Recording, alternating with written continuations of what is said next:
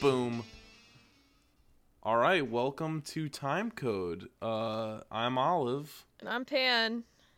And this is gonna be our 2019 in review episode. I remember I know that in our not Minions episode, in our Parasite episode, I said our next episode would be Minions. But then we took a little hiatus to get the schedule worked out and stuff, and instead we're just gonna do a little 2019 video instead to come back, and then Minions will be 2 episodes from now, which is confusing, but it's confusing for me. I enjoy that. I enjoy that we've, because of time restrictions and things and whatever else. I don't owe anyone an excuse for a hiatus. However, I do enjoy that we're doing our 2019 in review on like a month into 2019 as of the date of this recording. But yeah, it's gonna come out several days after the recording too, so it's gonna be even. It just makes me think of back in the day when I used to be into more into Let's Players on YouTube and stuff, and people would try especially with Game Grumps. People would try to figure out when an episode was recorded, because they would record it and edit it and post it weeks later than when they actually recorded it, and there was people dedicated to figuring it out for whatever reason. But it's reminiscent of that, talking about these things. You know what? Let's not beat around the bush. Let's let our audience know we're recording this on January 20th. It is Aquarius season. It's Aquarius season. It's my time to shine. It's our time, bitches. It's our time. It is. What a perfect time to come back to the recording. I think we recorded our Minions episode in November. Yeah. It's gonna come out in February. You were I know that we said we'd do Minions next. We're doing this episode next, and I'm this is the first I'm hearing of this. Oh. Well, I didn't want to I know this is gonna be late no matter what, but I didn't want to do 2019 in review February 8th or whatever. Yeah, that would be that would just not be worth it anymore at that point. Minions is a treat, everybody. It's a treat. It really is. It is very unhinged. It really was. I don't know. I haven't edited that one yet, so I know so I don't remember what we talked about, but I know that once I'm listening to it recording, I'm gonna be oh no, we can't we can't release this. Well, I mean, I was saying to you before we started recording that I'm not one for creating lists. I mean, I love watching lists, top 10. Put me on that Watch Mojo when I'm really thirsty for a list to see. I mean, they're my last resort when I just really need a top 10 list. But here we are, 2019 in review.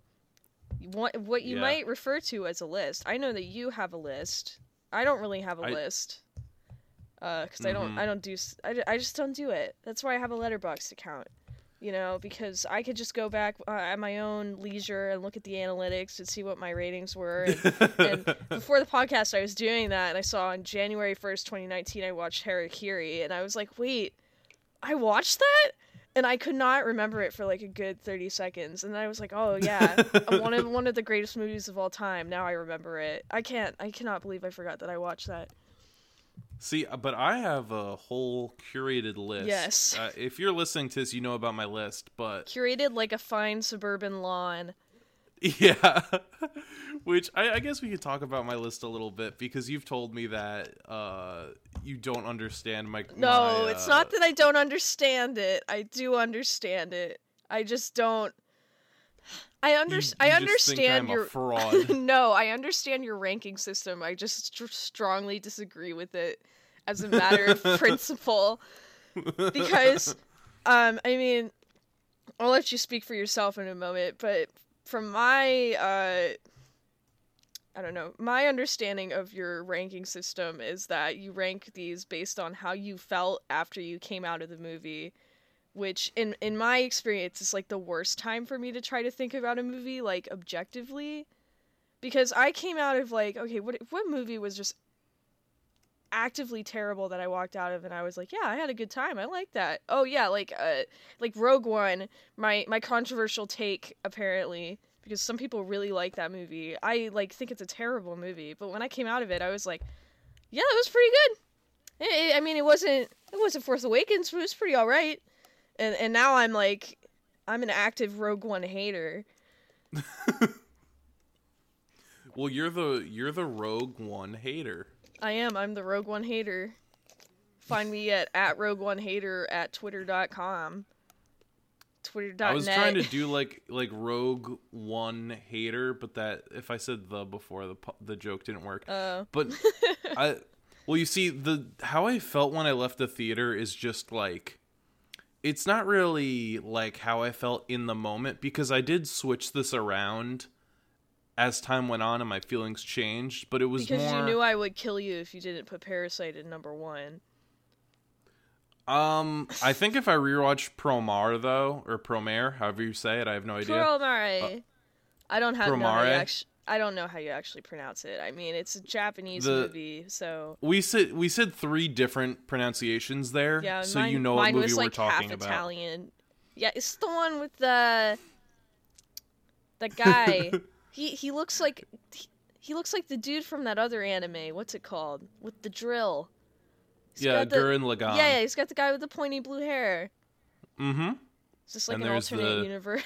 I haven't seen it. Clearly. And there's the blonde twink, and they're gay, and I love it. And I thought the blonde twink was a girl character for a very long time. Oh, what a delight that was to go into that movie and not know about that it's gay or that there's a blonde twink in it, and they like dramatically reveal. they dramatically reveal the fact that he is a twink because he's wearing like cool armor in the beginning, and this is not a spoiler. I think I've seen like clips of what that armor looks like too. It's like I think we're getting some Vera action, and then you get the opposite. And I was just like, oh. It's like what a I don't think that's a spoiler. I like went into this movie knowing literally nothing about it except that I feel like it's been long enough. I mean, we won't get into plot spoilers on that honestly because I haven't seen it, but like we're not going to talk about everybody knows about Leo already, like there's been 1,000 fan arts online. If you know about this movie and haven't seen it, you know about it because you've seen pictures of Leo all over online. And they reveal it like 10 minutes into the movie, but when they reveal that Leo looks like that, I was like, oh, this movie is great. I was like, there's an angry twink. This is fantastic. Every movie should be like this. Did you ever watch Wander Over Yonder? I haven't seen like every episode, but I saw are you familiar, a handful. Are you familiar with the character of Lord Dominator? Because it's kind of a similar reveal. Because Lord Dominator is like this humongous character, and then it turns out it's like kind of like a teenage-looking lady. She like has this like lava armor. I don't know. It's similar, I think. Fire powers. It's the same thing. I'm looking at her right now. Yeah. Yeah, but I think Promare was at number 1, and Parasite was at number 2, and I admit that Parasite was a better movie. Obviously, it's the best movie of the year. I mean, everyone agrees. If you don't agree, it's the GOAT. I mean, it is the GOAT. It's the GOAT. But Promare is just like more up my alley. Like Imiyashi, yeah, I mean that movie's made for you. Like, because it has everything. It has giant robots. It is like has a very good political message about how fascism is bad and like how xenophobia is bad, which I'm a big fan of. And I love just Imiyashi's just style and humor, and a guilty pleasure is 3D anime, which it is. So I was just like, this was made for me. And yeah. And I also think it's a fantastic movie on its own. Like, I think if I rated these on quality of just artistic quality, it would probably still be in the top 10. Probably wouldn't be top 5, but yeah, it'd be up there. So I just really like it. Parasite's is number 1 now because I saw it twice in theaters. And if you see that for a second time in theaters, you're like, yeah, that is just the best movie ever. But my ranking was really just like personal and enjoyment over how good something is, like good in quotes. Like Serenity is above Toy Story 4 because I left Toy Story 4 like with a headache because I was like, that movie like wasn't poorly made, but it was just like, I don't know why you did make it, and I just feel frustrated by some creative choices. And weirdly, this is you and our other friend were very confused by this metric of it, which is that if I have high expectations for a movie and then it's like only okay, it gets deducted like harder. And if a movie like I don't think it's going to be good and then it's decent, it like does better on it. So like Lion King was like not last. Yeah, just because I mean, I thought it would be bad, and it was just watchable and immediately forgettable. I'm gonna poke the, I don't know what the word would be. I'm gonna poke the beast here. I mean, on your list, well, it's not the last, but the second to last film is indeed We Live in a Society Joker, which is, I mean, it's not surprising to me as someone who knows you and has seen you just absolutely rage about Joker since it came out. But as a consumer of film, it's surprising because you have it ranked lower than Star Wars, The Rise of Skywalker, and just like, I hashtag disagree. Well, the thing is, The Rise of Skywalker, it makes me angry because I'm just like, ugh, you messed up like these characters and their story arcs I like a lot. And then Joker makes me mad because I'm like, I have like very bad mental health issues, and this movie is trying to tackle them in a way that I think is like stupid and bad, and it just makes me so annoyed. And just, I mean, we could talk about I definitely like agree that Joker doesn't handle mental health in like the most sensitive way possible. Like, I think I don't think it's a good movie. I don't think that it was, well, I think it's an okay movie. I watched it and I came out and I was like, huh, that was pretty okay. Like, the beginning was an absolute slog. The end was an absolute slog. The middle, when there's actually some kind of intrigue, is like actually interesting, and I actually cared about like what was getting revealed and stuff like that, which is a lot to say for a movie about like the fucking Joker. Let's be honest, I thought this movie was going to be absolute shit. And all of the like riling up about being an incel, like there was no incel shit going on in that movie, and it's like almost agitating. But I mean, I don't what bothered me about it, I think, is what's similar to bother you about it. To what bothered you about it? Wow, English. But it's just that I didn't take it from, I guess, like the mental health standpoint. Like, while I was annoyed by how a lot of it was treated, it was like, you know, I was more annoyed by the fact that you have this person who's like vulnerable, and it's like, well, it's treated like the natural conclusion is that if you're a vulnerable person and you have mental illness or you were abused or all the other things that were happening in the Joker's life, was that you're going to go on television and kill someone. Like, it was treated like such a natural progression and not like someone being absolutely like forced into a corner and deranged. Like, it's just, I don't know. It's like, this is what happens to mentally ill people who are poor, is that they become killers, is kind of what I got out of that movie. And so it didn't annoy me as much on the sense of just like how it treated mental health, because I was more annoyed about like that progression being treated so naturally.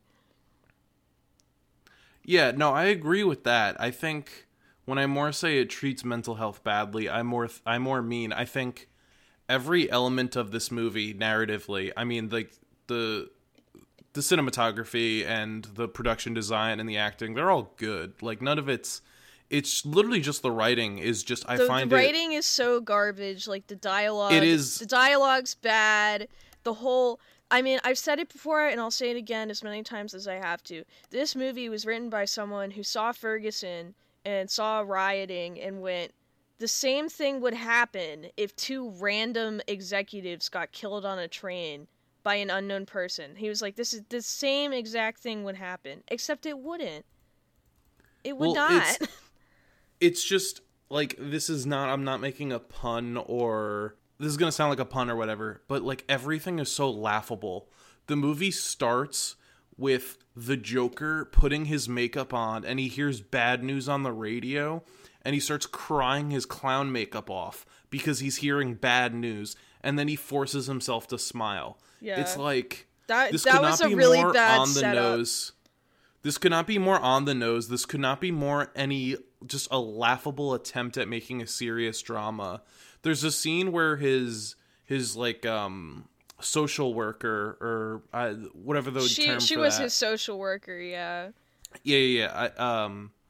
She's like, you're on 11 different medications. One of them has to work. And I'm like, it's like, if you're telling me that this is a serious drama that I'm supposed to take seriously and think that this isn't just like tell me what they are.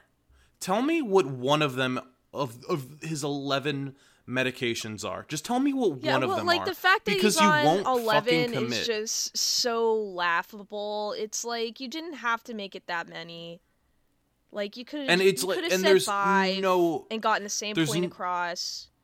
You could have said, you could have dropped some brand names. Like, there's no research in this movie. It's like a bunch of things that they won't, like, stick with. It's like, oh, we're gonna have a bunch of people protest and eventually riot. But, like, the thing that they're protesting over, vaguely, like, that's what I mean when I say, like, it just doesn't make sense. It's like people start rioting and, like, protesting because these guys got murdered on a train because they hate rich people. Like, that's not how that works.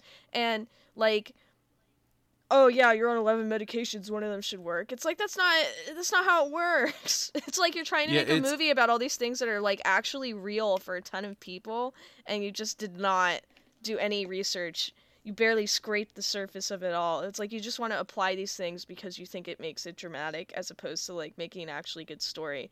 Which is weird, because there's actually, like, once they get into the stuff in the middle of the film, like, about possible relations and, like, finding out your identity and your past, and, like, him looking for his medical records, like, that was actually interesting, because it was kind of the most realistic part of it all, was that. Yeah. Because it was like, okay, well, yeah, this happens to people. People don't know they're related to people. People are abused. Like, and this was, like, a logical conclusion to, like, physical abuse like that, was, like, repression and not remembering it and having to go back and look at his medical records to know that it happened. It's just, it really feels like they handle mental health the way, like, a schlocky horror movie handles mental health. Yeah, it was very much like, look at this scary villain. Yeah, look at this scary schizophrenic guy. Like, that's so, like, what this movie screamed. This person is off their nondescript pills that we won't tell you what they are. Your crazy but now pills. You're not on your crazy pills. Now they're quote unquote crazy and they're a danger to society. It's like, it just makes me. The politics of the mob holding resist signs and then murdering random rich people. It's like a conservative. It's like a conservative's idea of what protests are. It's like, yeah. It's like so not based in reality in any way. Like, it makes sense that, like, in this setting, like, there's a lot of unrest in Gotham and all this stuff, and there's a lot of, like, class disparity. And it's like, yeah, it would make sense for people to be out protesting, but not, like, with the impetus that the movie gets for it. Like, and there's no sense of, like, the movie doesn't seem, the movie's not about, like, class inequality in any meaningful way. No, it's there's not. There's no bit of class consciousness. There's, oh my god, because it's like a movie about class consciousness written by a conservative who has no idea what class consciousness is. Exactly. It's and like, it's like, what the Joker at the end literally says, I'm not political, I'm not making a political statement.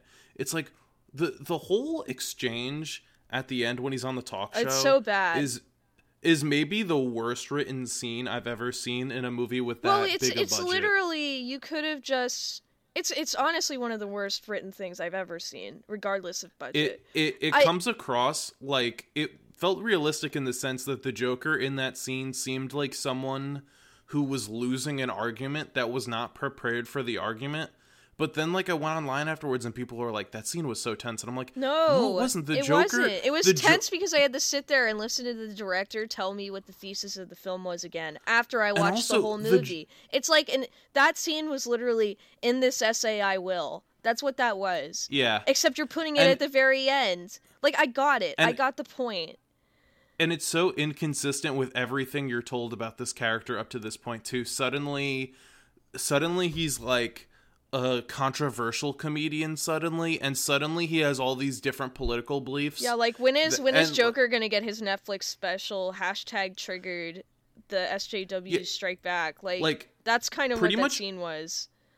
Pretty much everything in that scene comes completely out of nowhere. There's nothing in the movie makes you think that he has any of those beliefs or ideas. It's very thematically inconsistent, which is why the end, like, really kills it. Like, kills it in a bad way. It's not a character study. Because, like, if it is a character study, in quotes, there's no consistent character. It's just Joaquin Phoenix is doing a very good job acting out these completely rote, that's the thing, is if like, they had inconsistently characterized scenes. If they had gotten anyone else to play Joker, this movie would have done way worse.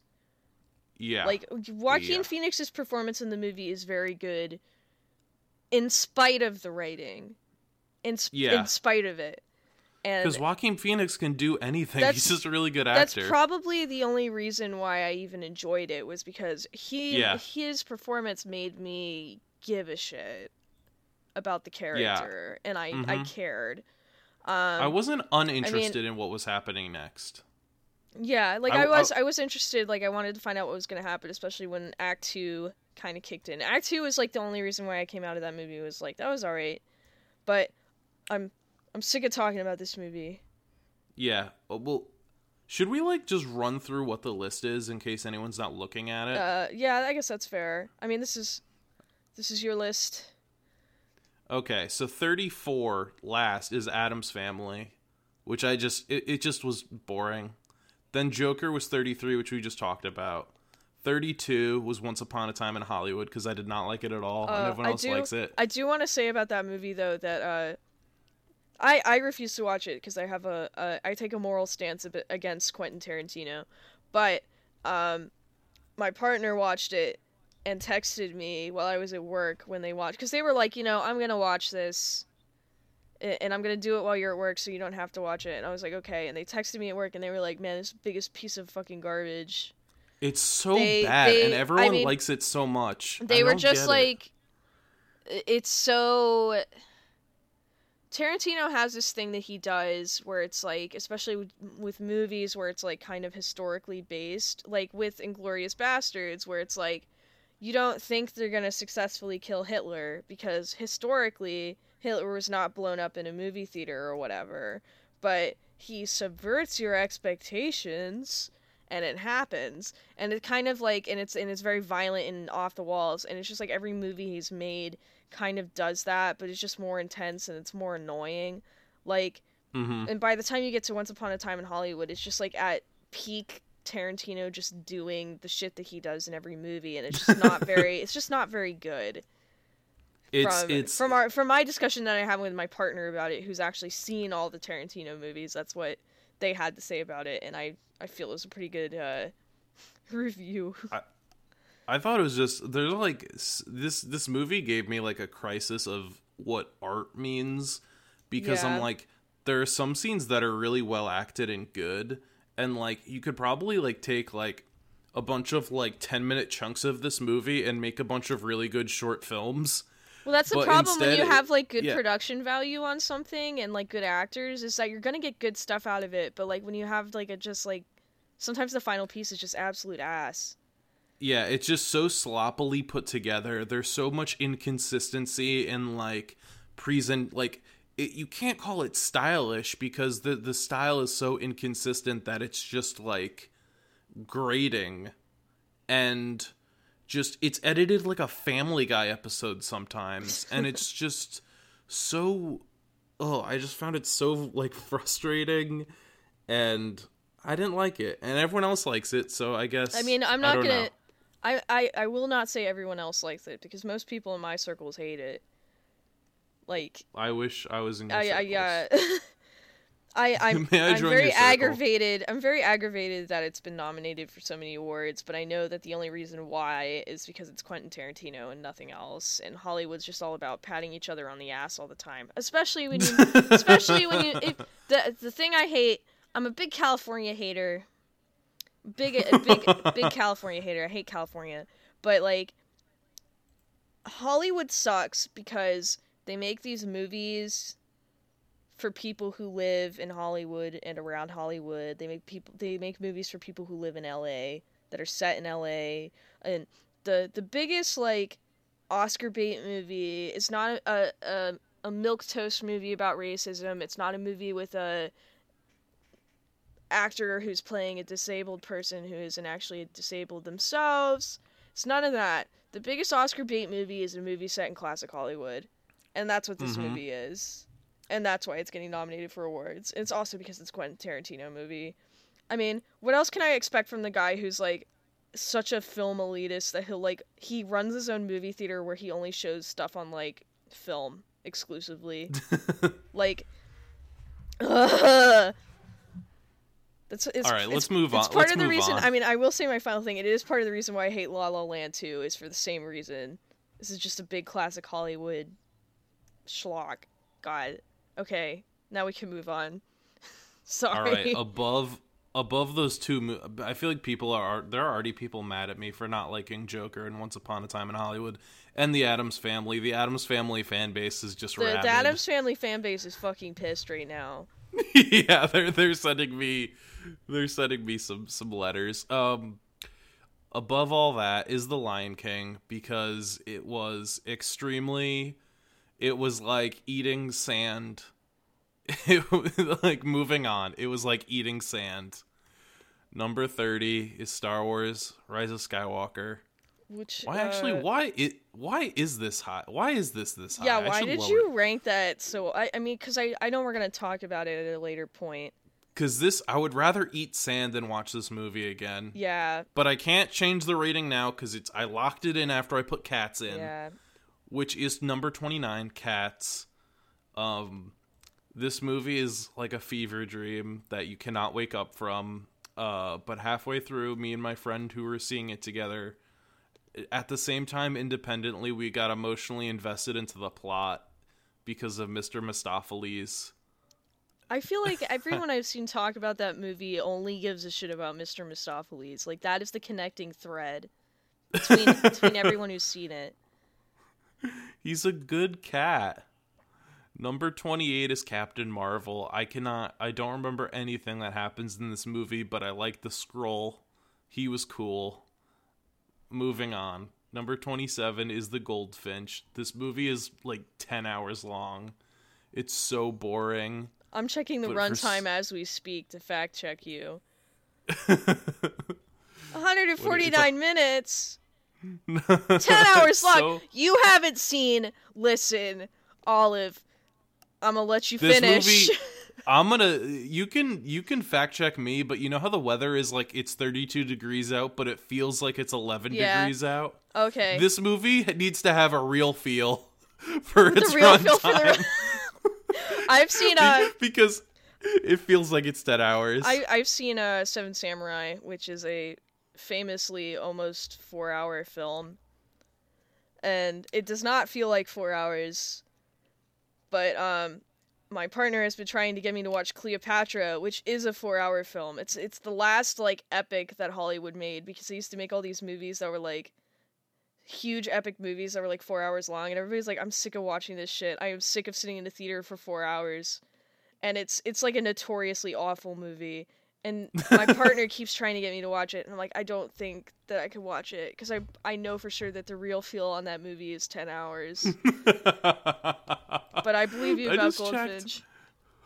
The Goldfinch is 60 minutes, or I don't know. I'm bad at math, but it is like It's 2 hours and 29 minutes long. It's 149 and The Irishman is 209. I can't do that math. I'm going to be frank with you. Oh, but the Irishman is so much longer and it feels so much shorter. But there's some part of me that really likes the Goldfinch. I don't know why. There's just I think I just like looking at Ansel Elgort. I feel like you talked more about the Goldfinch than you did about Toy Story 4, but for some reason Toy Story 4 is ranked higher.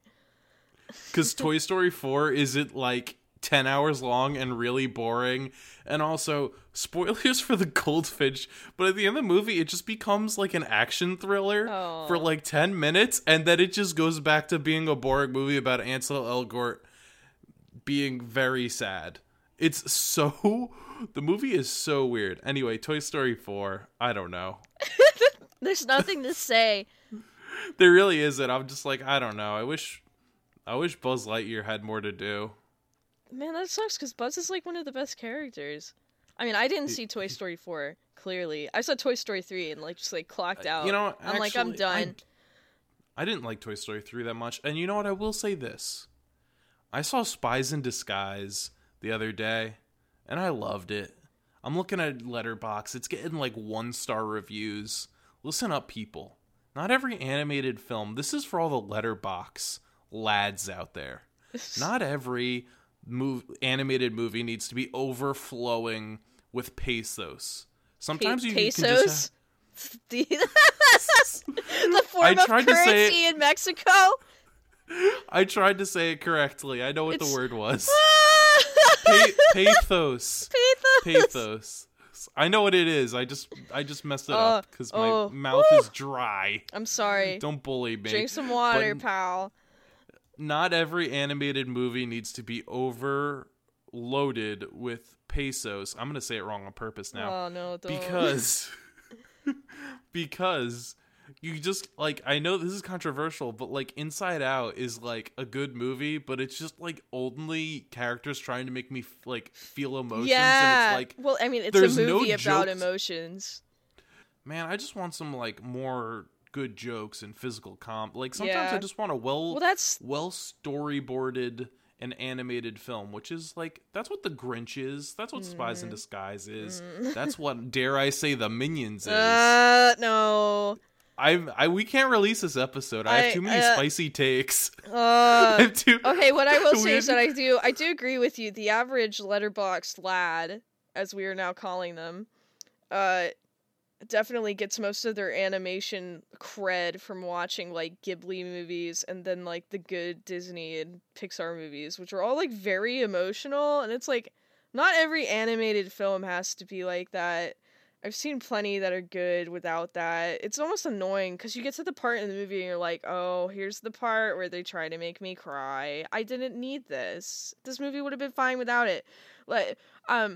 But I was going to say, though, this does remind me, like, I just finished watching Tuca and Birdie yesterday, and I was putting it off because they didn't renew it for another season, and I just, like, it's exactly what, like, we're talking about, like, wanting, like, there's so much physical comedy and, like, just, like, visual puns and jokes, but it also, like, addresses, like, very, like, mature topics in a very mature way. Like, there's an episode where, like, there's a new girl at Birdie's job, and she's, like, really petty about it, because she's, like, this girl just walked in and got a job with no experience, and then they end up becoming best friends anyway, and it's, like, really nice, because they totally could have had the episode with Birdie just being, like, petty the whole episode, and then learning her lesson at the end, like, sitcom style or whatever, and it would have been really annoying to watch, but they just got it out of the way at the beginning, and then there's, like, a bunch of boob jokes all the time. I don't know. It's great. Watch Tuca and Birdie, please.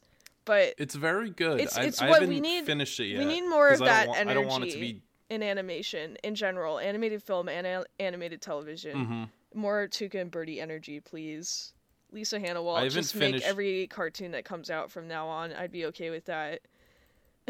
I would too. I haven't finished it because I just don't want it to be. I don't want it to be over. That's exactly why I didn't watch it. But I just like last night we were just sitting there. It's like, we really want to watch TV. We're out of episodes of The Witcher. Let's finally finish Tuca and Birdie. But yeah. Anyways, I don't know. There's just sometimes like movies like Toy Story 4 or like Inside Out. Not to like single them out, but sometimes it just feels like they're like They're just like these like wonderfully designed cartoon characters like talking about doing their taxes, or like it feels like the equivalent to that. I'm like, man, I just want to see like someone. I just want to see somebody step on a rake and hit themselves in the face every once in a while. I'm but a simple farmer. God, we really can't release this episode. I just said I would prefer the Minions to Toy Story 4. Yeah, we need to move on. I don't know if that's controversial. Saying you prefer the Minions to anything, though, is kind of... I'll do the segue here. Anyways, Godzilla, King of Monsters. Wow, Pan was about to admit that she actually doesn't mind the Minions. No, I wasn't. But she has to be tsundere about it. No. Yeah, what'd you think about... You saw Godzilla, so I am a hardcore Godzilla fan, too, so I'm, like, chomping at the bit, so to say, to talk about this movie. Yeah, okay... I don't know where to start. My thoughts go immediately, like, I saw this movie, like, right after I finished watching Game of Thrones, and there's an actor in it who is in Game of Thrones who is, like, such a good character in that show, and then in this movie, he's like, I'm just sitting there, I'm like, hey, look, it's Tywin Lannister, but he has a gun. And it, do you think that someone could have made a very funny comic where they combine the two premises? Possibly. I'm sure it happened already, honestly. Like, Game of Thrones... Stop. Game of Thrones fans are relentless. Stop. I don't bully me. Maybe I'll check the Game of Thrones subreddit, see if it's there. Okay, but seriously, to talk about the actual Godzilla part of this, like, I saw the previous American Godzilla movie that was like the precursor to this, and that movie was a piece of hot garbage. Oh my god. Whoa. You didn't like Godzilla 2014? No, it was a piece of shit. It was terrible. Man. I watched that movie. No. I watched that movie for one reason and one reason only, because I had just finished Breaking Bad and I wanted to see Bryan Cranston and more shit.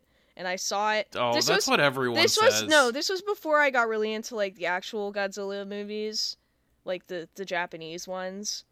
And so this was like my first Godzilla movie, and I saw it and it was just so bad. I didn't like, okay, first of all, you title a movie Godzilla, and Godzilla's only in it for like 5 minutes. Oh, are you fucking kidding me? I was like, please, just show me the giant dinosaur. Show me him. Oh, Pan, I'm so upset. I hate that movie. I hate it. I love that movie. They show those giant things, and I'm like, oh, is that what Mothra is? No, they're called fucking Mutos. And it's just I always think they're Migos. It's so... Migos.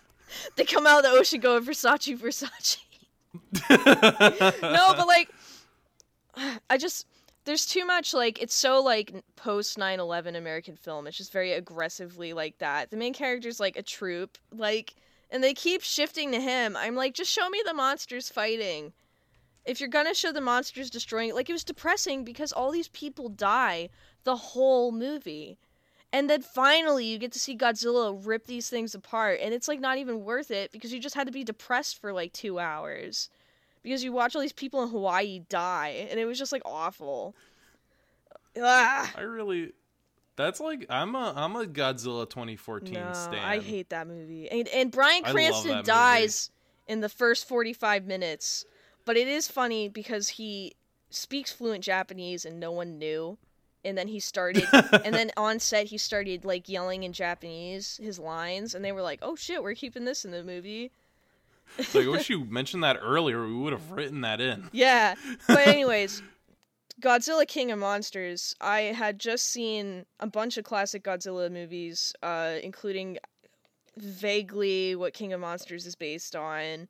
Like, I saw, like, Godzilla versus Ghidorah and Godzilla versus all the other monsters whose names I can't remember off the top of my head. I am so sorry. And this movie sucks because it's, like, caring about the environment is bad, actually. And also just, like, the villains, the motivations don't make sense. I mean, it's like, that was my least favorite, my least favorite trend of 2019 was just villains having overly complicated plans. It didn't need to be that way. Like, it would be very easy to come up with, like, an eco-terrorist spin on this, but it was like if Greenpeace was doing this movie. Like, it's like the bad guy is Greenpeace, like the stupidest eco-terrorists alive, and it's just they could have just been like cultists that just really like kaijus, and it would have been so simple. The whole idea of restoring the natural order, of bringing all the kaijus back, and they don't call them kaijus in the movie, which sucks. What do they call them, like mega monsters or something stupid like that. And like, the only good thing about that movie was that Mothra was in it. Mothra, I thought the fights were pretty cool. The fights were all right. I mean, they were better than. It's just the story is just. The story was so incredibly ass, and it was so incredibly just like contrived. It was like they could not think of a reason for all the giant monsters to fight. How can you not think of a reason for that? That isn't completely stupid. What if they all just woke up? And you know, I honestly like the storyline of just like, or just the idea of like, and they had some pretty good actors of just like, they had like Thomas Middleditch and Sally Fields. That's her name, right? I know her as the mom from Paddington. I think so. I don't remember. She's also from. Everyone knows her as Shape of Water, but I know her as Paddington's mother. That's who that was? Oh, God. Mm-hmm. I mean, I know that one girl from Stranger Things was in it, and I didn't even know it was her. Yeah.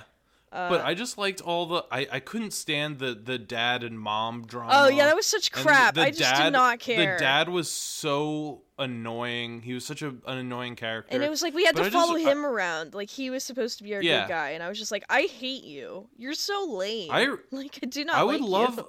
I would love a movie where it's just like scientists just like following the monsters around while the monsters fight. Like, give me that. Like, I don't care. Give me that movie. Why not? And they just like killed off Ken Watanabe. I mean, honestly, that was like the best part of the movie, though. Like, it was very emotional. Oh yeah, that was a good part. It was good, but like I forgot about that. Man, was that movie garbage, and I hated it. It's just like, because okay. The thing is that when you go back to the core of like the original Godzilla film and what Godzilla is about, is like it was so based in like Japanese cultural fears of the time, because like Godzilla came out of the ocean because of the nuclear bombs, and it was like so related to that, and it was so current, and there was always that undercurrent of like the fear of like nukes and the fear of like massive killing weapons. In the movie they have a oxygen destroyer. I think they bring the oxygen destroyer back in King of Monsters, which I appreciated. The middle of the movie, when they're showing like all the different monsters that are coming out, and they're talking about the oxygen destroyer, and they're like kind of referencing things that happened in the old movies, like the twins from the island where Mothra is, I was all like mildly clapping about that, because like that's what I'm about. I'm like, you guys got to bring this weird mythos back of like Mothra being controlled by a set of very, very tiny twins, like telepathically, because it's just goofy. But it's just like, because original Godzilla was like a really serious movie, and it was like about serious issues, and then I watch American Godzilla and it's just like so separated from it. Like even the original English dub of the OG Godzilla movie like inserts in this footage of some like white dude going to Japan and makes him like an important character, and they just totally gloss over all the stuff having to do with like the nukes, because you can't say nukes are bad in America at this time. But like all the American films, I just think kind of lose that soul of like what Godzilla's about and why Godzilla's good and why Shin Godzilla is the fucking best movie ever. But like I still need to see that. Huh? I still need to see that. Yeah, it's really good. But anyways, as a Godzilla fan, King of Monsters was bad. And as a movie fan, King of Monsters is bad. Yeah.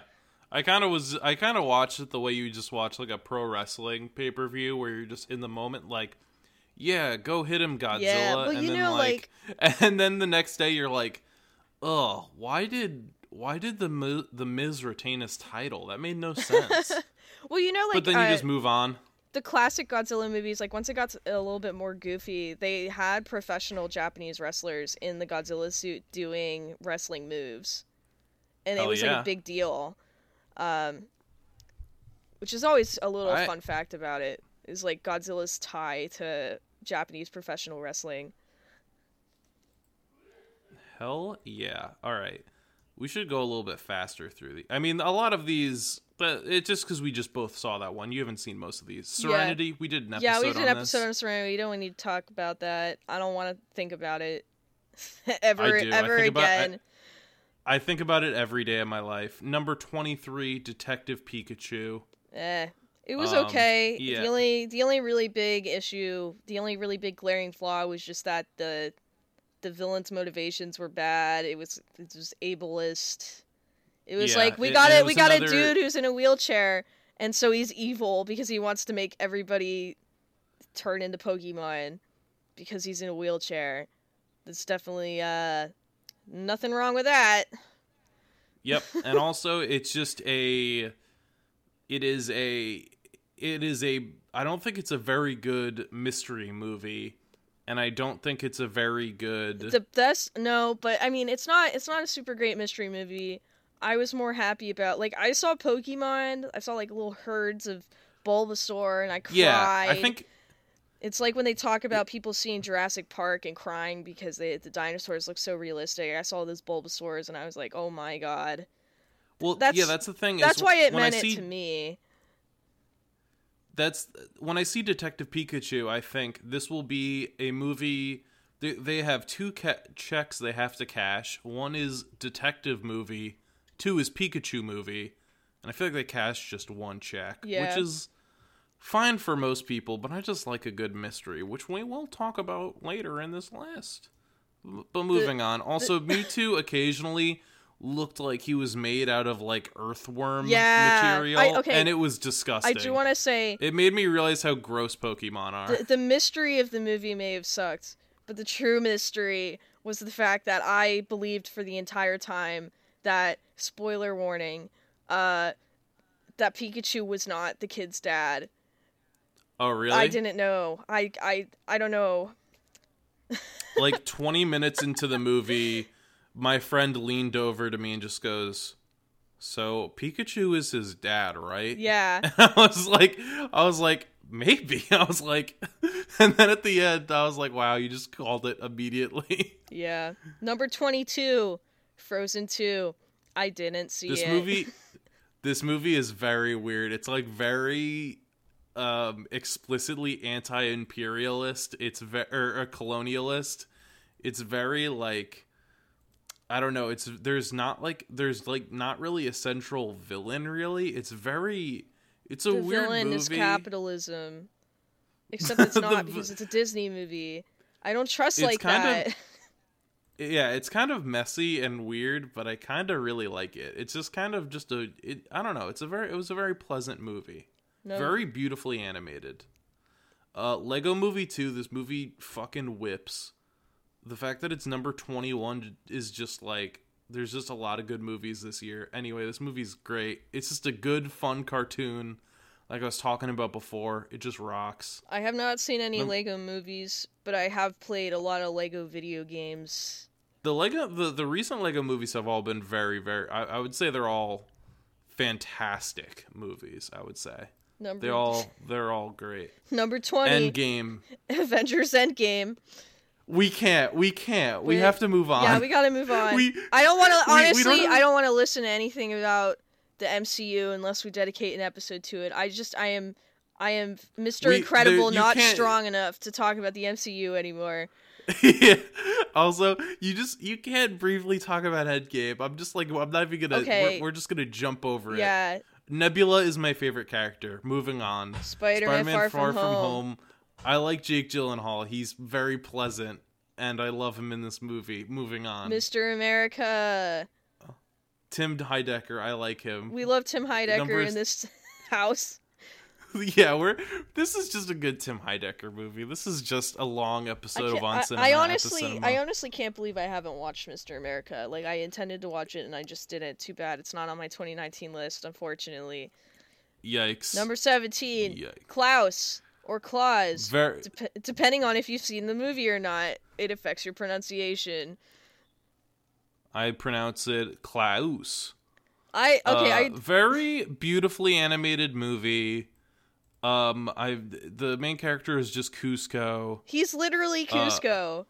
He's just like Russian Cusco, and it's the best. It's great. I will say this movie does the one sin that every animated kids movie has to do. We appealed to earlier a little bit was like they do that shit where like in the third act it's the climax of the movie and they're like we're gonna do something to like make you feel bad. And they even make it worse because they do they pull the misunderstanding on you, and you're like, oh god, I thought we were past this. I might be like sound like I'm nitpicking, but that one scene really made the movie go from like 5 stars to 4 stars. Where I was just like, I don't like all these characters. They're just like they all just seem like bad friends now. Yeah, like, it's like.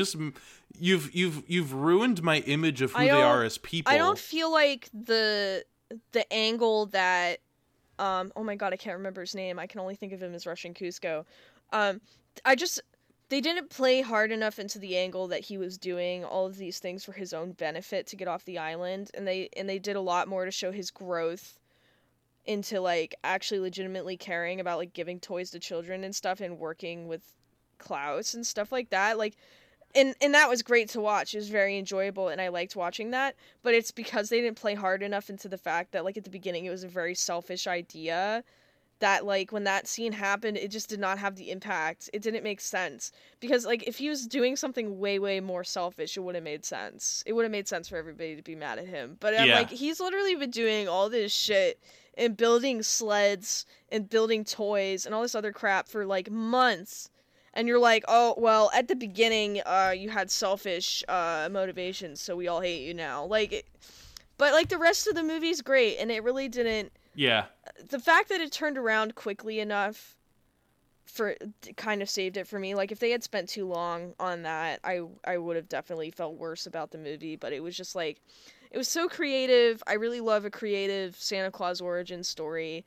For the longest time... We love to see it. For the longest time, one of my favorite, like, Santa Claus origin stories was, like, the OG, Santa Claus is coming to town. Because I was like, oh, that's why he wears a red coat. And that's why he has a sled. Just like the children are yelling in the movie. But, like, Klaus, it's great. It's animated well, and I hope we get more cool... I should mention 2D this. animation because of it. So much of... the Christmas traditions are just like from children just misunderstanding or like, lying. Yeah, and also him just being a spiteful dick. He's like, you know what? I'm gonna give you fucking coal. How about that? How about that, you little bitch? And Santa saw that and he's like, what if I did this? Yeah. Moving on. The great movie. Great movie. Jojo Rabbit. I thought it was all right, you know. I wish I had seen it so that I had more to say about it, because a lot of people have been bringing it up recently in regards to another film getting snubbed at the Oscars that's also about a similar topic. I just can't remember the name because I didn't see that one either. It's a Terrence Malick movie. Terrence Malick movie. Yeah, it's a Terrence Malick movie. That movie is like... It wasn't very wide release. Like, I couldn't even see it in New York City. Yeah, but that doesn't matter for the Oscars. Oh no, I'm just saying in general. I wanted to see it. Yeah. Yeah. I don't know. The tone doesn't always work. Like the comedy of it is sometimes kind of doesn't hit right. But I liked it overall. I thought it was a pretty effective satire. I think if the average person who doesn't think about the effects of fascism on everyday people saw it, they would think about it more, hopefully. But I thought it was good. And I understand why a lot of people hate it. Okay, now we're in the top 15, and now we're just in GOAT territory. You're only saying that because the next one's John Wick 3. John Wick 3, I'm about to go balls to the walls nuts. I love this goddamn movie. we talked about how so many movies. No. Let me. No. I just want to. I just want your opinion on something. I'm literally not even shitting on it because I haven't seen it. Okay. So chill out. My God, I know you love this movie. No, it's just that I was like ripping my shirt off to reveal my John Wick 3 chest tattoo, and you're like, I have a question. I'm like, let me go off. No, but what were you gonna say? I did want to know because I don't know really what your opinion is on John Wick 1 and 2. How does that stack up against John Wick 3? John Wick 1, I love. John Wick 2, I saw, but don't remember what happens in it. I want to rewatch both of them. Because I saw them both a while ago. Yeah, because I have actually seen John Wick 1. And honestly, my big problem with that movie was how they did the subtitles, because I think it's like the most annoying thing in the world. It's just they do that in this. It's the most minor fucking thing, but I absolutely hate it. You know how the subtitle is Parabellum? Yeah. They do the subtitle thing for to reveal like. Is it a parabola? Is it all like curved? Oh no. Parabellum is like a Latin term to mean like to go through hell. It's something like that. It's some Latin. It's a part of a Latin phrase. Crap. So someone's like Latin, Parabellum, and it like says it on screen. And those. Okay, let me just talk about this movie. Okay. We talked so much about all these villains that have like ridiculous motivations, like Palpatine and the guy from Detective Pikachu and the organization from Godzilla. The antagonist of this movie is, one, canonically non-binary, which is really cool, but two, their job is just to be the adjudicator, which just means John Wick broke a rule, so John Wick needs to be punished, and that's it. Like, they're like, I don't have an opinion on this, I just need to do it because it's my job. See, that's the best. If it's just like, okay, you broke the rules, you gotta die. Sorry, bud. Yeah, and that's just such a good premise. And that's the entire movie. The entire movie is just John Wick being like, well, I broke a rule and now I need to deal with the consequences of it. And then you just have like the best action sequences. Like he kills people with a horse. He kills someone with a book in a library and then puts it back. Classic. Oh, great movie. Great movie. Now this next one you did see. Number 14, yeah. Uncut Gems. By the way, Uncut Gems. This should be 13 and not 14 because I rewatched Ad Astra and I'm like, you know what? No, that Uncut Gems is better. But, Uncut Gems is like it was so. I saw it and I came out and I'm like, man, that shit was tight. It was solid. It was compact. It was just a nice little movie to watch. It was great. It was just because I don't know if have you seen Mother? ! No, because I don't need to, because we've talked about it so often. Oh, yeah, I don't know how much I've talked about it. But, like, Mother, like, gets this kind of anxiety about it. It makes you feel anxiety, which is a success of it. But Uncut Gems just, like, polish that shit. Like, it is so tense. You are sitting on the edge of your seat the whole fucking time. You're sitting there, at the beginning of the movie, all these people are just coming after fucking Adam Sandler. They're like, where's my money? And you're just sitting there like, what is this? Who is he? What does he do? I want to know. Like, the whole movie just, like, makes you so confused, but in such a good way that you actually, like, want to know what's happening. And I've had people talk to me, and they're like, I didn't really care about Adam Sandler's character. And I'm like, that's fine. That's not the point. Like, yeah, I cared about his character in the sense that I wanted to know what was going to happen next because he dug himself such a deep hole. And he just kept making the worst decisions. Oh my God. And over. I was so obsessed with this movie when I saw the trailer because I saw it was like Adam Sandler as this guy in New York. And I'm like, I want to see Adam Sandler go, I'm walking here. And he indeed went, I'm walking here. And they had so many, like, other comedians in the movie. And it's just like, when you have a serious film and you have comedians in it who actually have some form of comic timing, it just makes it so much better. I'm, like, watching it, I'm thinking, like, look at all this wasted potential here with these people in this serious film doing such a great fucking job because they're not trying to make, like, Waterboy 2, Return of the Gatorade, you know? Like, my God, I loved it. It was so good. Yeah, I also really liked it. I also came out of it and I was like, that wasn't any Best Picture. But then I saw the Best Picture nominations and I'm like sitting here on the team like put Uncut Gems on the Best Picture nominations because the rest of the shit's god awful. Like it was oh god. I like most of the Best Picture. I do not.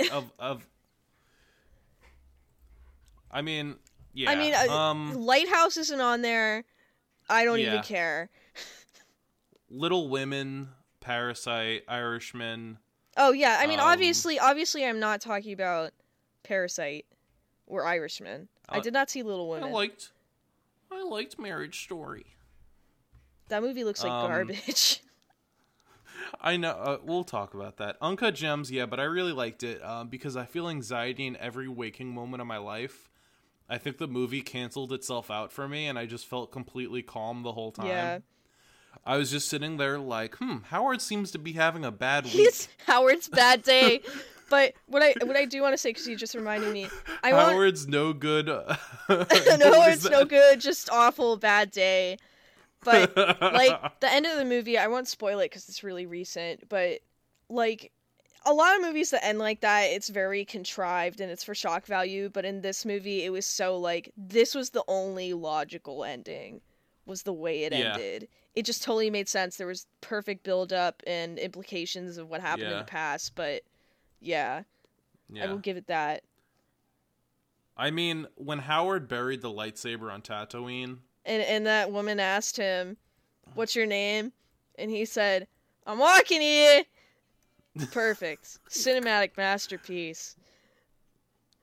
Number 13 is Ad Astra. It is a movie where Brad Pitt is a sad astronaut. And it's 20 minutes of him monologuing about how sad he is. And then for 5 minutes, it'll just be a mind-boggling action sequence where he fights space pirates or something. And then it just goes back to 20 more minutes of him being sad in space. And you know what? That doesn't sound very good at all. I like it. I was over-caffeinated when I watched it the first time, and I loved it. And then I watched it recently, not caffeinated at all, and I was like, you need to be over-caffeinated for this movie because it's slow. Shazam. We're now in 5-star territory. I love Shazam. This is what every superhero movie should be. It's wholesome, it's funny, it's got some good fight sequences. It's just a good ass movie. You didn't see Shazam? No. I mean, it was one of those things where I was like mildly interested in it. I mean, I saw the Red Letter Media review for it and it got me a little bit more than mildly interested, but I just never took out the time to watch it. I'll watch it someday. So 11 is Marriage Story, and I think this movie has been done dirty by social media because there's so many people that like. I think this movie's been done dirty because Scarlett Johansson's in it. Oh, well, that too. But I think specifically there's this phenomenon I saw where people would post the scene of them fighting, which is the emotional climax of the movie, and like devoid of context, it's like it doesn't feel. I mean, to be fair though, impact. like to play not even playing devil's advocate here. This is just my opinion. I think that if your rating's good, like you should be able to take things out of the context of the film and still have them make an impact, you know, and. But I don't even. That scene, if I have to watch a whole fucking movie to actually give a shit about two people fighting and getting it, like, it should have been written much better. But I don't even think that's not like the best movie. Like, I think the problem is that people were posting that scene out of context and being like, look at how great this one scene is. Yeah, I don't think that's the best scene in the movie. I saw both people being like, this is really good, and I'm like, it's not, and people being like, this is really bad, and me kind of agreeing. Like, it's just. And what I get about the characters in that movie and knowing that it's just the director's kind of autobiographical film just kind of makes me respect it even less. And it might just be because my parents don't hate each other. I think a lot of people who like dealt with parents being divorced and stuff like that probably get more out of it. But I just from what I've seen about it, it's just it totally does not interest me at all. And what clips I've seen from it just make it sound really lukewarm and not great. What's so odd about the clips that people circulate is that like 98% of the movie is just characters just like quietly going through life and like trying to deal with how alienating and horrible and capitalistic the divorce system is in America. And that's like 98% of the movie. And then the other 2% are like monologues or arguments. And then like people just post the 2%.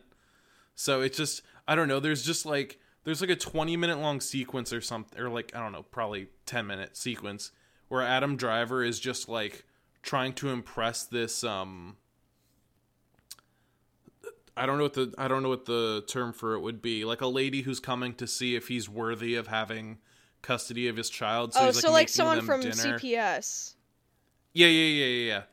For like the divorce trial, and he's like just trying to not mess it up, and he's messing it up so badly. And I'm just like, this is good. I enjoy watching this. Yeah, I also just really like looking at Adam Driver and watching him act.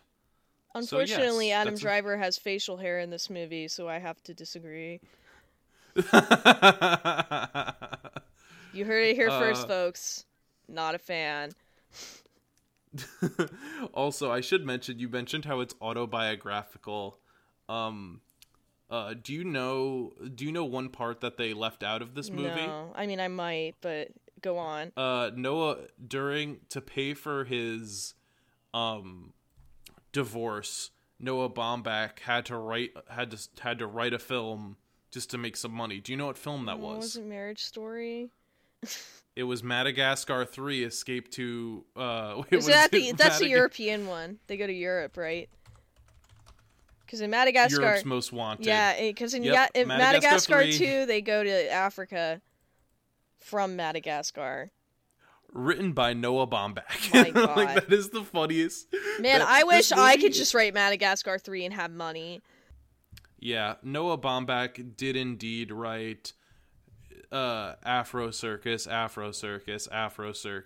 order to pay for this divorce, which is it made this movie happen.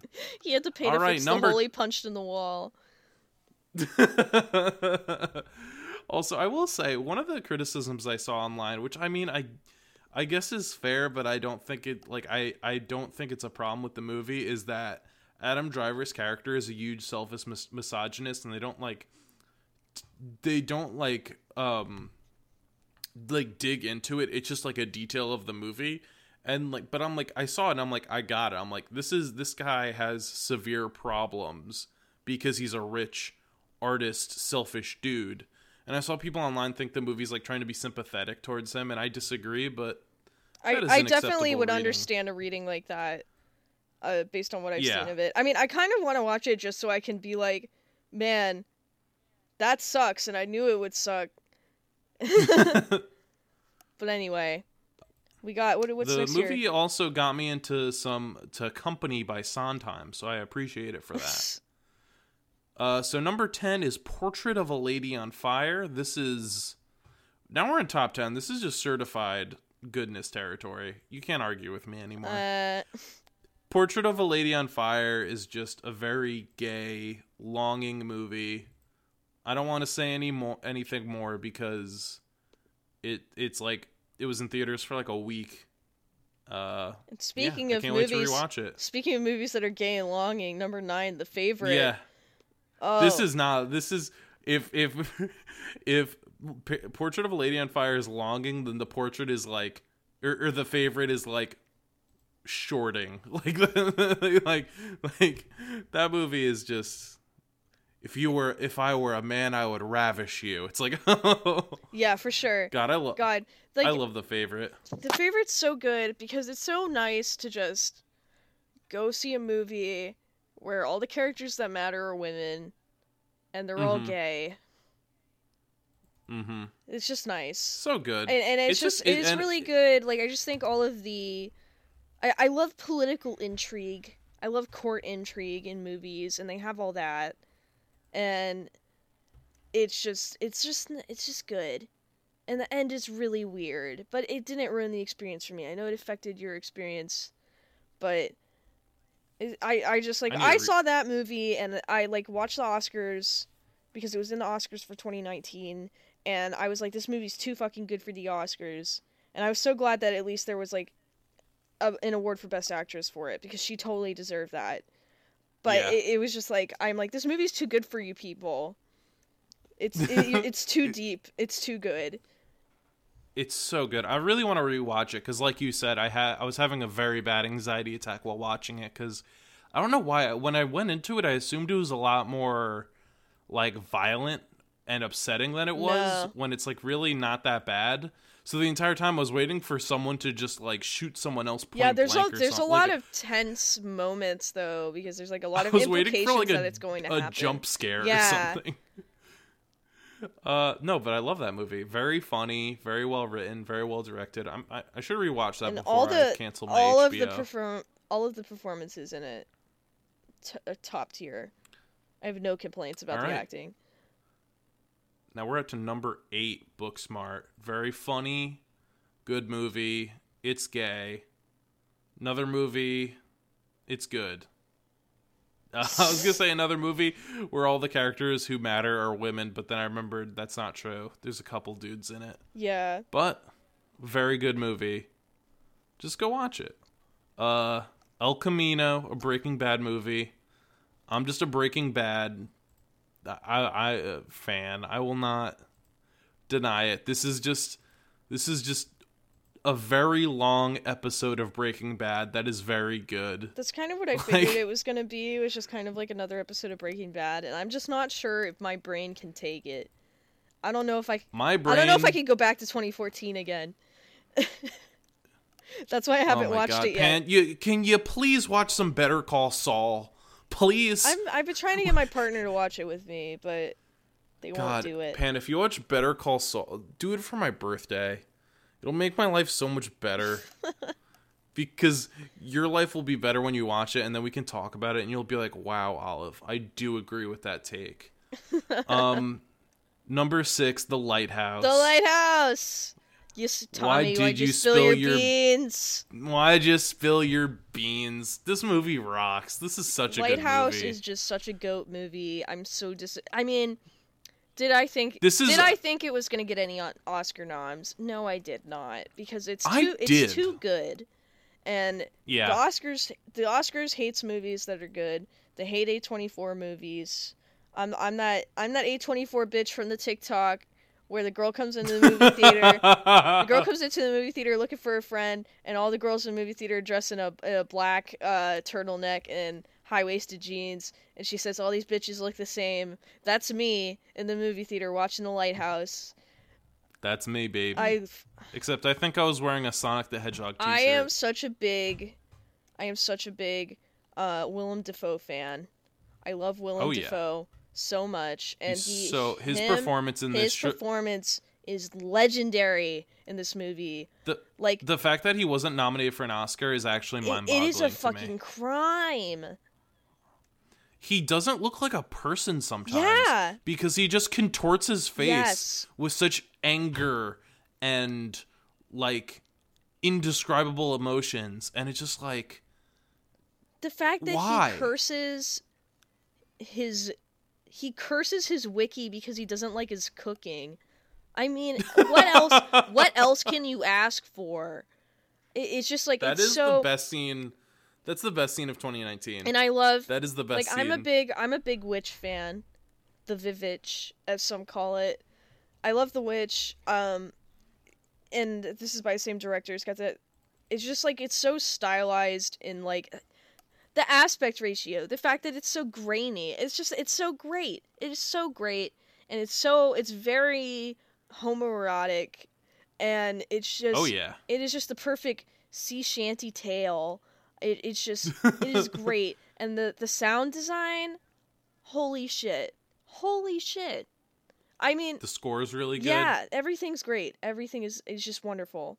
Like, this was probably one of my favorite movies of last year. Like, it might be my favorite movie from last year. I will say there's a giant gap between, like, number 7 and number 6. Like everything now, the top 5, the top 6 are just like. I feel like you said this about every like. There's a lot of big, like between 16 and 15, giant gap. Between 10 and 11, big gap. And now this is a massive gap. Like I'd say any of these top 6 are like some of my favorite movies of all time. Number 5, Knives Out. This should be number 3 because I rewatched it in 2020. This movie fucking rocks. It's got a Paddington 2 level script. It is such like a good. It's such a really, really good criticism of privilege and like racism, and it's just the mystery is so good. There's so many twists and turns. There's so many good character actors, so many good sweaters. I just love Ryan.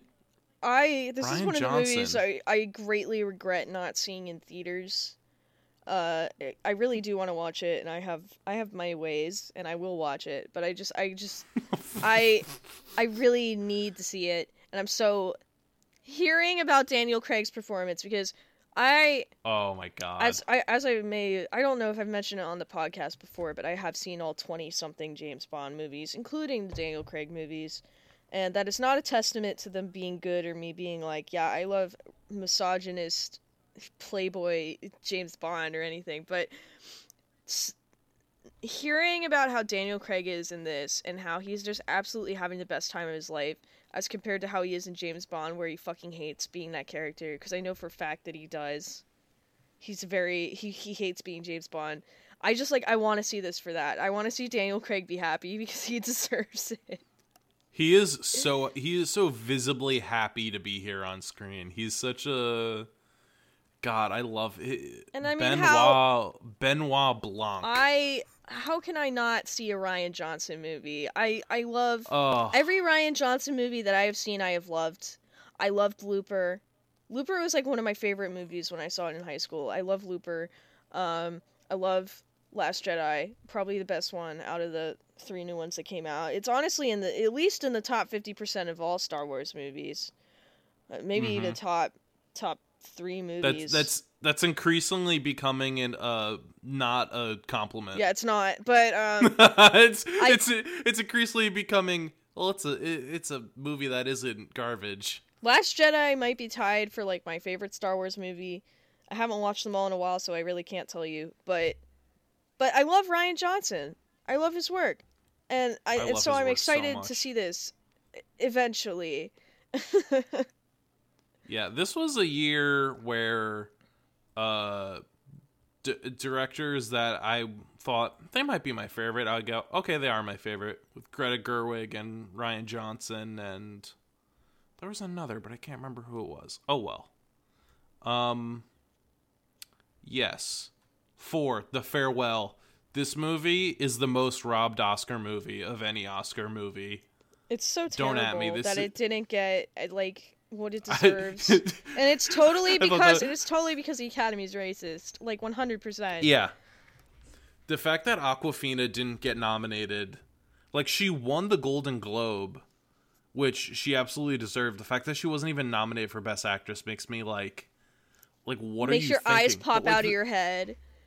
This is a Best Picture. Like, this really is. This is like a perfect, like, just a perfect little movie of just like, you just leave the theater and you just leave it thinking about like death and culture and just like even like smaller things of just like, man, I love my grandparents, like, and just like, oh, it's just like, if you're listening to this, go watch this movie. Like, do it tonight. Like, go do it. It's so good. Number 3, The Irishman. The Irishman. I just recently. Hey, I'm Irish over here. I'm Irish over here. Now that's my kind of movie. But I was gonna say you've been getting a lot of mileage out of one specific line. Oh yeah, I was gonna say that the other day. I'm like, you're really. Oh, it's the best. Encouraging you. It is the funniest thing to me. Because I really enjoy making jokes at the expense of Italian Americans. You'll love Little Women. Oh. But, it's just like, so, man, where do I go with this? There is a point in the movie where Jimmy Hoffa says something that is just, he says something about, like, I don't remember the actual setup, but basically they're going to something, there's going to be a lot of Italians there, and he's like, oh, so what, are Tony, and Tony going to be there? And I lost my marbles, and I've been saying Tony, and Tony a lot, because it's so great. But The Irishman, I recently watched a video about the technology that they use to de-age the actors, because as someone who has actually seen, like, movies with young Al Pacino in them and stuff, like, it's really, it was strange finding out that he was supposed to be like 23 in that first scene where the truck breaks down. I was like, what? No, that is not a 23-year-old man. That guy looks like 40. And for the whole movie, I was operating on the assumption that he was just really old the whole time. Yeah. But I watched a video on the de-aging technology, and they were showing it, and it actually made it look worse to me, knowing it and seeing it next to, like, the models they had of their faces and stuff. I'm like, oh my god, this looks way more Uncanny Valley now that I'm seeing what they actually look like. But, I mean, I was so on the fence about the fact that they just didn't get new actors to play the young ones and make more sense, because you could bet your ass that all these guys' sons look just like them, like, for sure. I mean, when you see, like, is it Al Pacino's dad who he looks just like him? Like, it's insane. But it was such a long movie, but it really didn't feel like it. And it's really breezy. And I was always kind of confused about the time period, but it wasn't an issue. It's just because I'm not as familiar with it, I guess.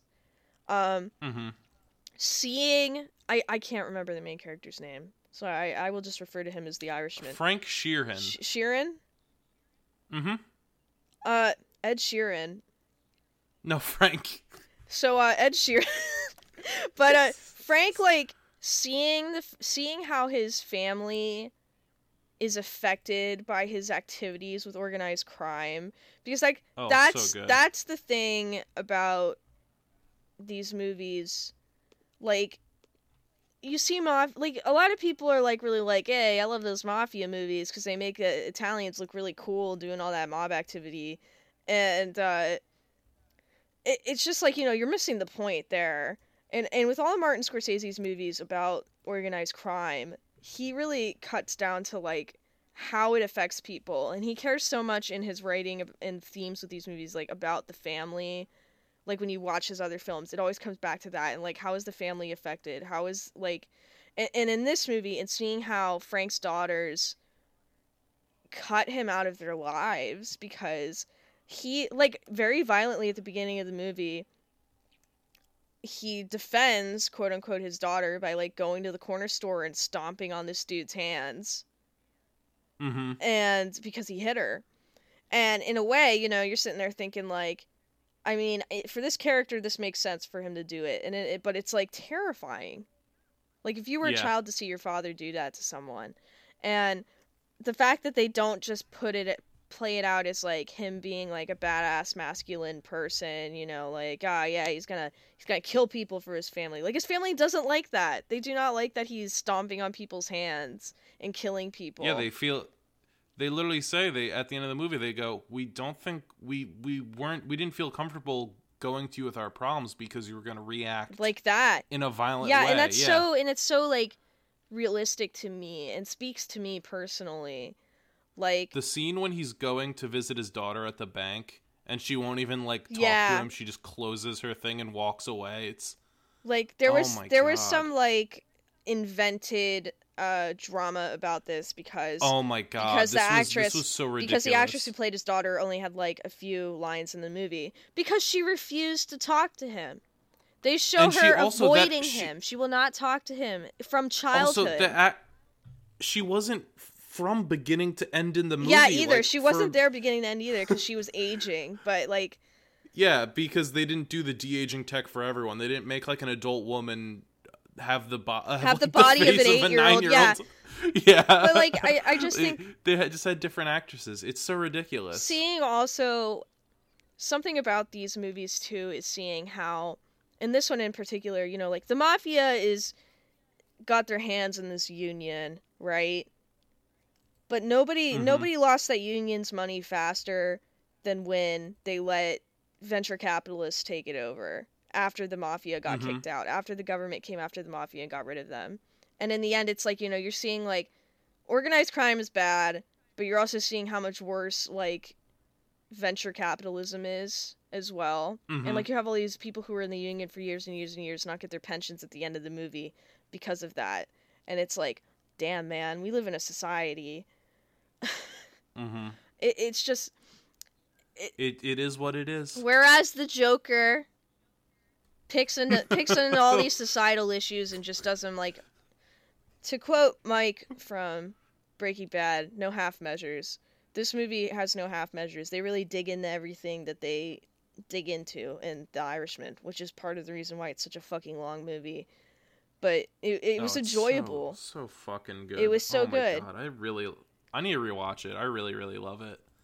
And it's I just love it. What was the thing I was gonna say about it? I don't know what you were gonna say about it. Have you seen The Godfather? I have. Controversially, I've seen 1 but not 2. I've seen like 90% of 1. I actually never finished it. I really like 1. I've seen it like 3 times. Yeah, it's a good movie. It's on TV a lot. Yeah, I don't have TV. No, I mean I haven't seen it in a couple years, but God, what was the thing I was gonna say about The Irishman? It's such a long movie; it's hard to remember. I don't know. I just really love. There's a lot going on too. Yeah, I just really love. Oh, I remember what I was gonna say. I saw it with my grandpa, who is a very old Italian man. Well, actually, no, he's not Italian. My grandma's Italian. Your grandpa's like Croatian, right? Yeah, he's Croatian. But he grew up in Hoboken, so he knows a lot of the people he knows like people that were in the movie. One of the things in the movie is that they show like they'll just randomly freeze frame on a random character and be like shot in the back of the head 3 times. Yeah. And one of the people was like strangled with shoelaces or like something ridiculous like that. And he's like, yeah, that guy went to my high school. Oh my God. What? He's like, yeah, I picked up Jimmy Hoffa once from the airport. I was like, what? Yeah, but that was a very good experience. Yeah, great movie. Number 2, Promare. We talked about it at the beginning of the episode. I loved it. Really just right up my alley.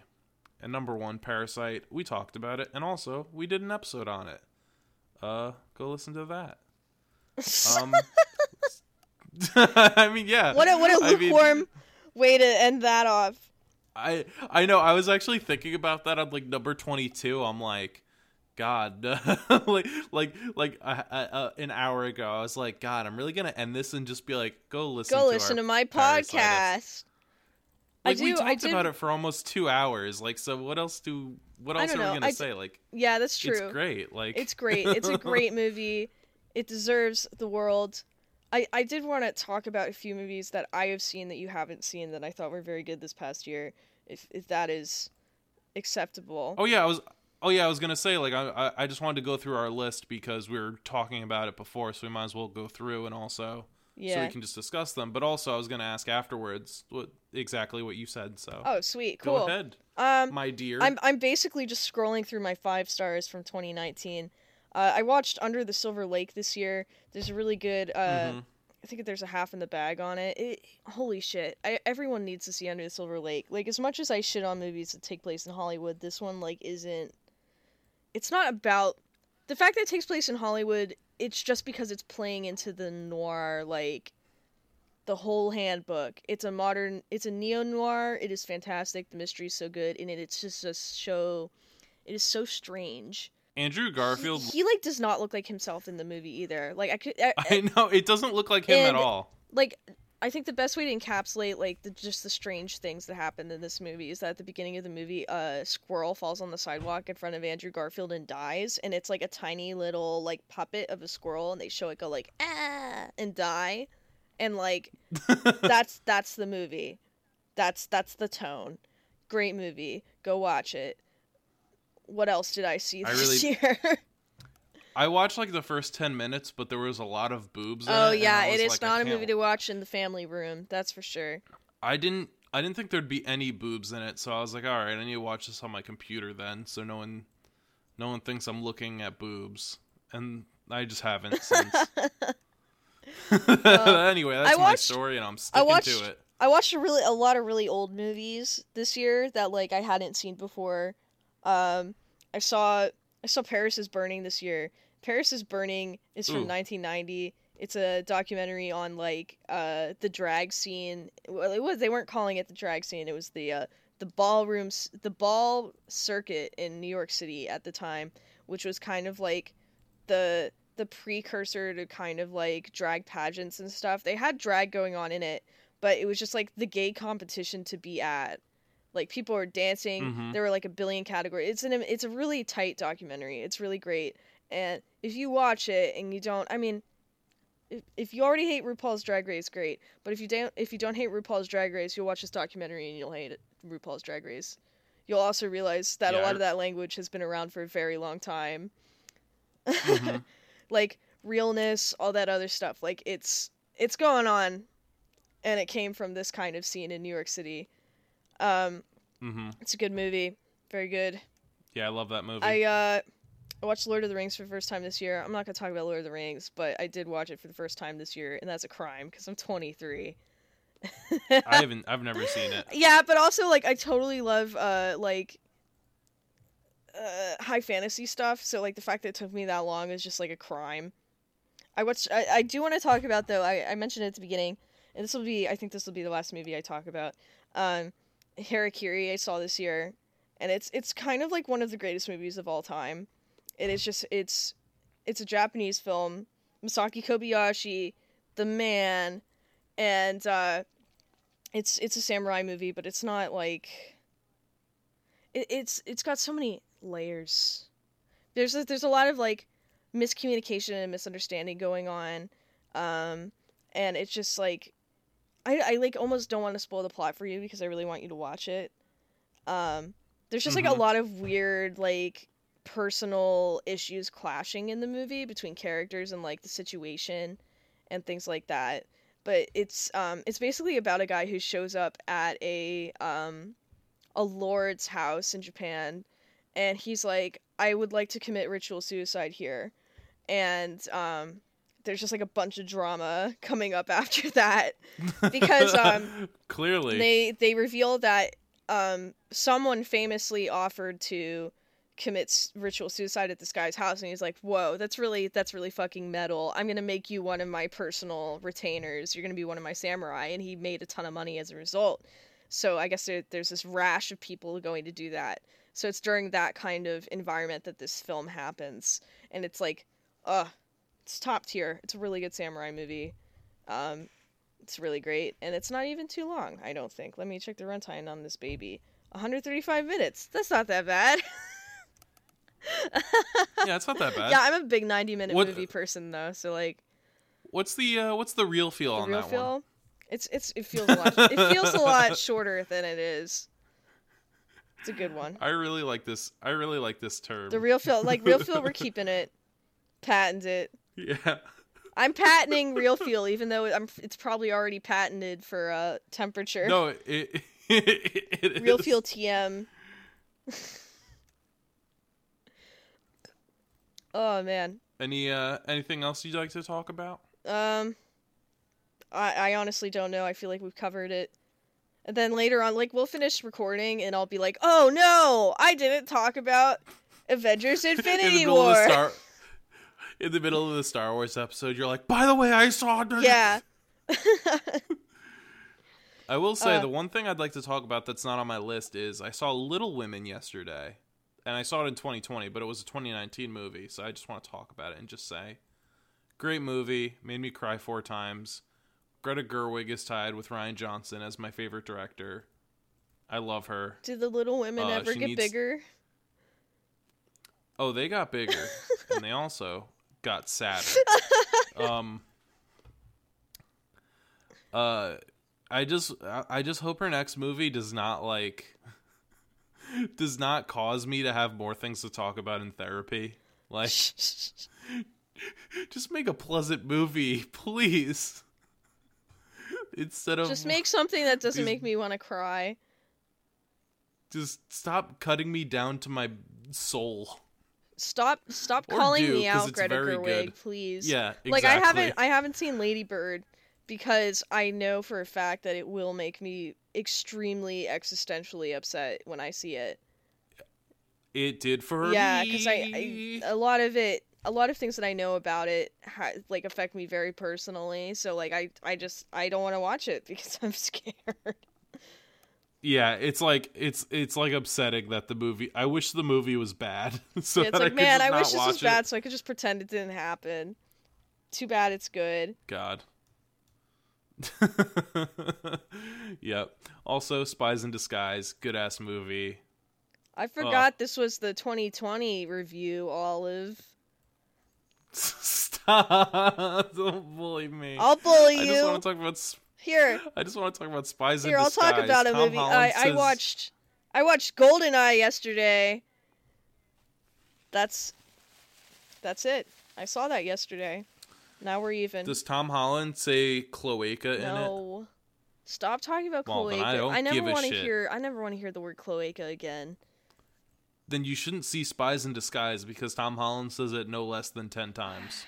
I don't want to know the context for that ever. The context is exactly what you think it is. Stop. I don't want to know. Don't even imply it. No, I mean, no, I'm not. I'm just telling you straight up. All right. Well, thanks for joining us this week on Time Code, aka Time Cloaca. No, you can't do that. I can. You can't rebrand I'm the co-host. No. I give it 3 cloacas out of 5. No. Can I tell you the context of it though? Maybe off the podcast. I don't know. Okay. Or on it. No, let's do it. I just want to tell you. Me, it's so funny. Because me and my best friend, we saw it separately, and I was like, I wish we saw it together because I felt so alone in the scene where Tom Holland and the Will Smith pigeon, now as a pigeon, are on a private jet, and it just shows a bathroom door, and it just starts playing these disgusting squirting sound effects. No. And Will Smith is like, "Oh no, ah!" And then he comes out of the bathroom and he's like, looks like shaken, and Tom Holland's like, "Are you okay?" And then Will Smith is like, "No, poop and pee come from the same hole now." And Tom Holland is like, "Oh yeah, that's a cloaca." And I was like to my friend, I'm like, I was so alone in that moment, because first I hear him struggling in the bathroom, and I'm like, oh no, I'm like, he's figuring out like his whole anatomy. They're like, that's so weird. My soul is exiting my body as you speak. Like, my soul is trying to leave my body right now, knowing that a scene like that exists. Why? Why do they have to talk about bird buttholes? Why? I'm so upset by this. And I was like, but then he leaves the bathroom and he starts describing what it is. And then I'm like, oh no. But then Tom Holland says the word cloaca, and I'm like, oh no. I take back all my cloaca jokes. This is so much worse than I could have ever imagined.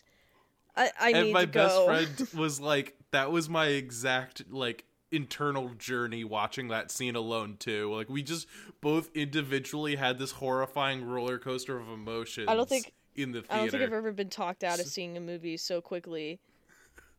No, you have to see it. I cried at the end. I cannot. The fact that they make pee and poop coming out of the same hole jokes. Oh my god. I need to lie down. It wasn't even a joke as much as it just was exposition. Exposition. Okay. See you next week, everyone. See Spies in Disguise now playing in theaters. This is how you get the stinger on the podcast every time. You tell me something incredibly awful, and then you go, all right, see you next time on Time Code. My God.